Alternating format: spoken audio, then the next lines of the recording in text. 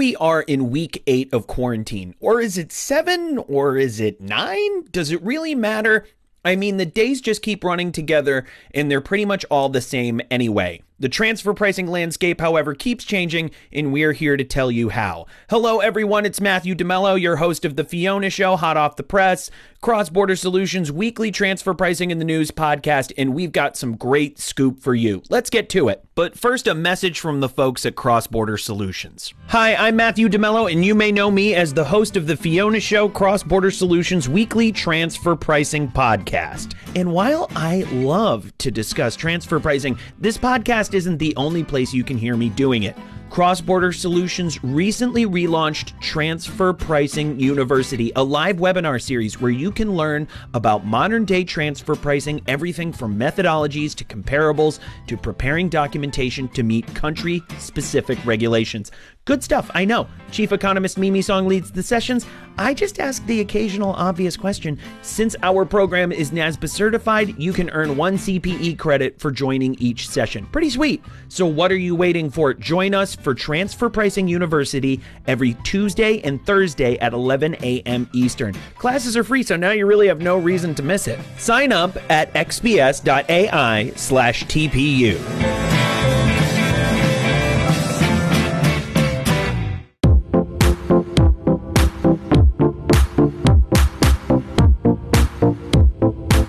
When it comes to compliance, the European Commission doesn't budge easily, but even this mighty group has to give a little in the face of a global pandemic. Thanks to the challenges brought on by COVID-19, the Commission has decided to postpone DOC 6 reporting requirements from July 1st, 2020 to October 1st, 2020. The directive is a new reporting requirement for intermediaries doing cross-border business with EU states if the transactions meet certain hallmarks.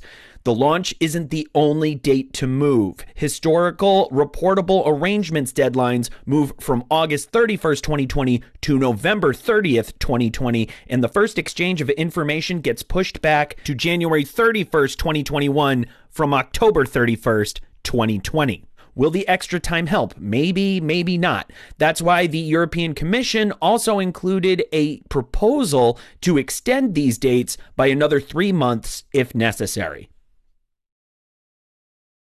Though it's only 5 months later, December 2019 may seem like an entirely different world than the one you're living in today. And I'm not talking about the change in seasons. Remember when people traveled without face masks and kids actually learned in schools? Those were the days, except maybe not for Germany's finance ministry, who proposed what were apparently ambiguous changes to transfer pricing rules. In fact, the federal cabinet was supposed to vote on them on December 18th, but instead has responded with 18 questions about the amendments. The Ministry of Finance addressed them at a public hearing on April 23rd, sort of, at the very least. The ministry made a few points clear. Point number 1, while there is a preference for the price-setting approach, the new amendments are not meant to force taxpayers to apply it. Point number 2, the new rules may have been intentionally vague on how to apply the OECD's DEMPA concept on intangibles. At least it seems that way because the Ministry of Finance had a chance to clear up the confusion, but didn't. It was also noted that the draft rules were presented only a week before the scheduled vote, leaving only 3 days for public comment. So while the amendments may remain unclear, one thing's for sure, the Ministry of Finance still has some explaining to do.